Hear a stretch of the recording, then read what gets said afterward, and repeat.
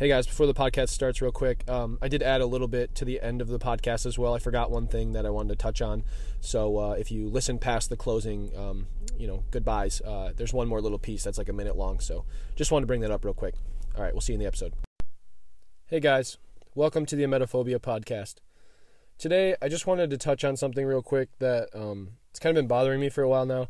So sometimes when I go talk to people about my emetophobia, or I bring it up in a conversation, or I'm trying to explain to somebody what is going on or like why I'm having a panic attack or something, a lot of times I'll be like, yeah, I have emetophobia. It's just like the fear of throwing up, and it's like something that's kind of taken over my life. I try to explain it the best way I can, and oftentimes the response I get is, oh yeah, I have that too.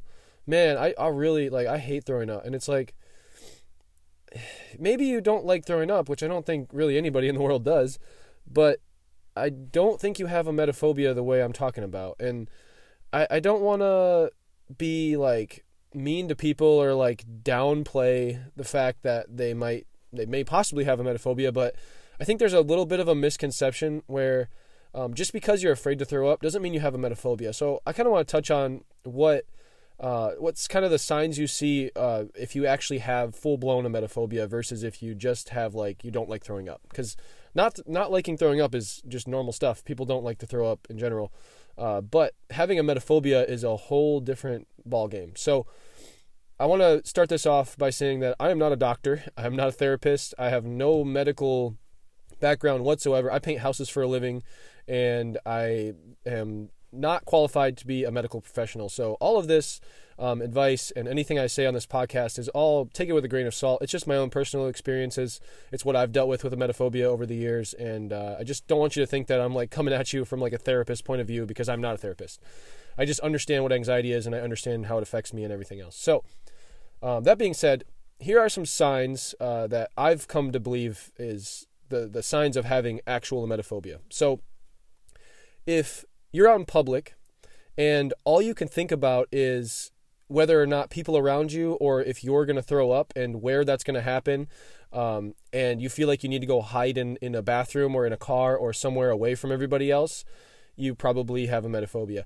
If you go to eat at somebody's house or out to eat somewhere, or even at your own home, and you have to question every single thing about the food that you're eating, whether or not it was rinsed correctly, or whether or not they cooked it completely, or did they use a meat thermometer, or did they wash their hands before they cooked it, or is this plate clean enough? Did you clean the dishes well enough? Did you use dirty dishwater? Is that sponge the one you use? Because that one's kind of dirty, and I don't really want to eat off a plate if you're asking all of those really specific questions about the food you're eating, or if you're really worried about getting sick or food poisoning from every single thing you eat, you probably have emetophobia.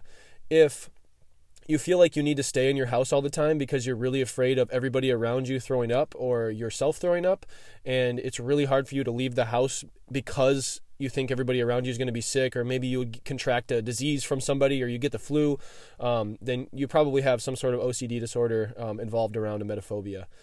If you can't use public bathrooms, or you can't go into public places without worrying about everybody around you throwing up or getting sick or having the flu, or even COVID now is another one added onto that list of things that you don't want to get, you're probably on the track to getting emetophobia, or if not, having it already.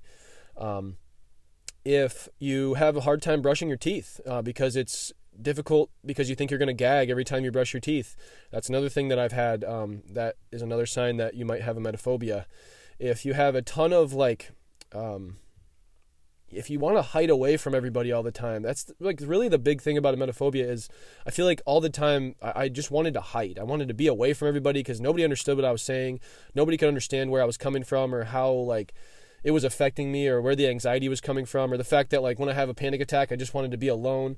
Nobody can understand that. And if you have panic attacks revolved around people around you throwing up or yourself throwing up, that's a big sign right there that you may have emetophobia. I would definitely go talk to a specialist or a therapist or a doctor, somebody you could talk to about emetophobia. I know that when I looked into therapy originally, there was a couple therapists who specialized in emetophobia and had that on their list of things that they were at the top of their list of specialties. So I tended to go towards those people who understood what I was coming from. And my counselor now is great. I definitely suggest getting counseling if you have emetophobia or you think you have emetophobia. Another thing is if it's hard for you to talk to people and you get really anxious and have have panic attacks because you think somebody's either going to get sick or has a cold or has the flu or is contracted. If you have to ask everybody every time you meet up with them if they have been sick within the last week or have had the flu or have any kind of nausea or have eaten anything bad or anything like that, you may have emetophobia. If you go out in public and people that are drinking around you really worries you and makes you very uneasy and uncomfortable and could potentially give you a panic attack, that's another big sign. Drinking has always been a really big problem for me as well, where I can't go to parties anymore. I can't go to any sort of bars really.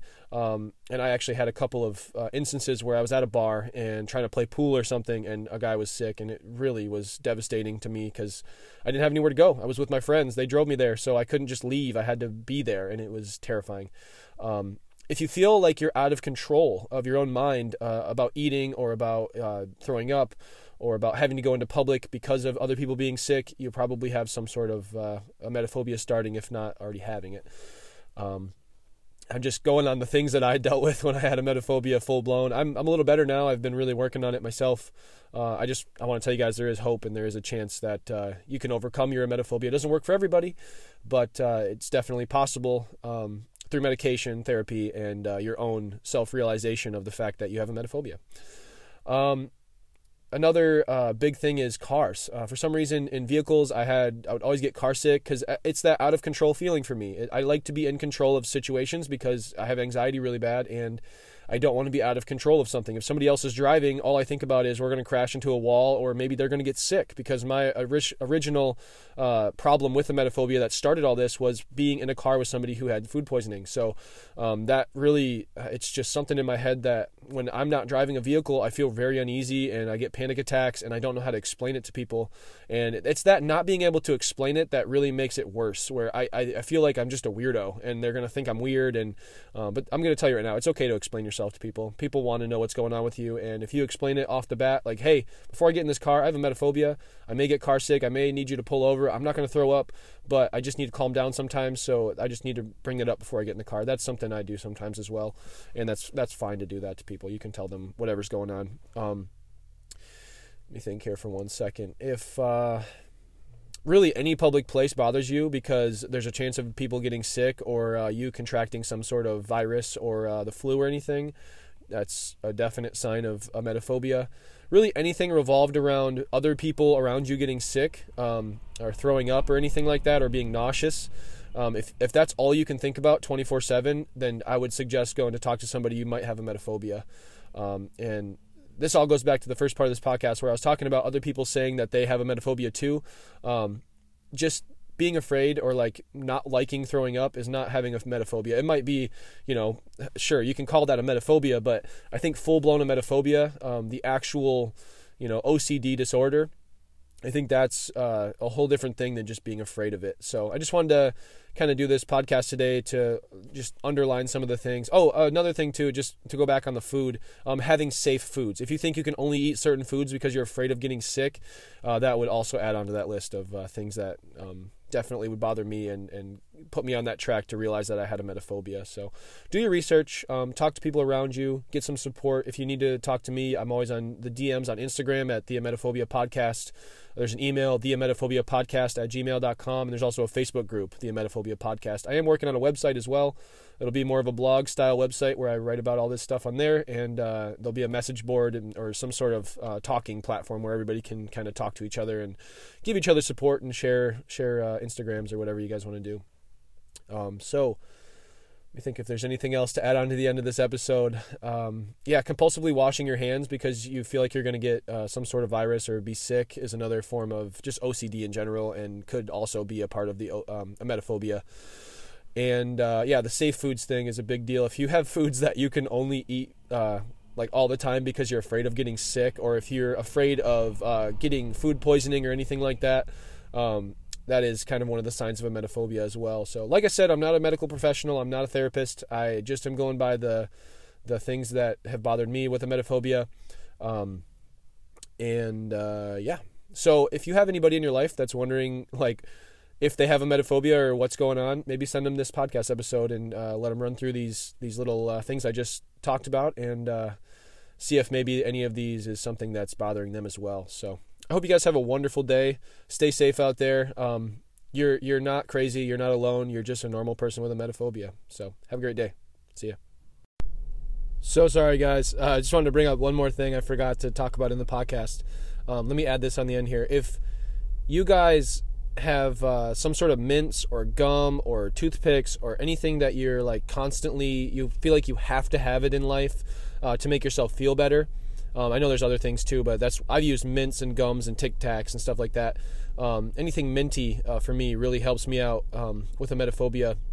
It helps me kind of calm down and not have such a bad panic attack. It's like my little fail-safe, like backup if I need something. If you have something like that in your life, that's also another sign. If you have those things that like it's like an addiction. You can't stop chewing gum, or you feel like if every time you get nauseous, you have to chew gum or have to put them in your mouth.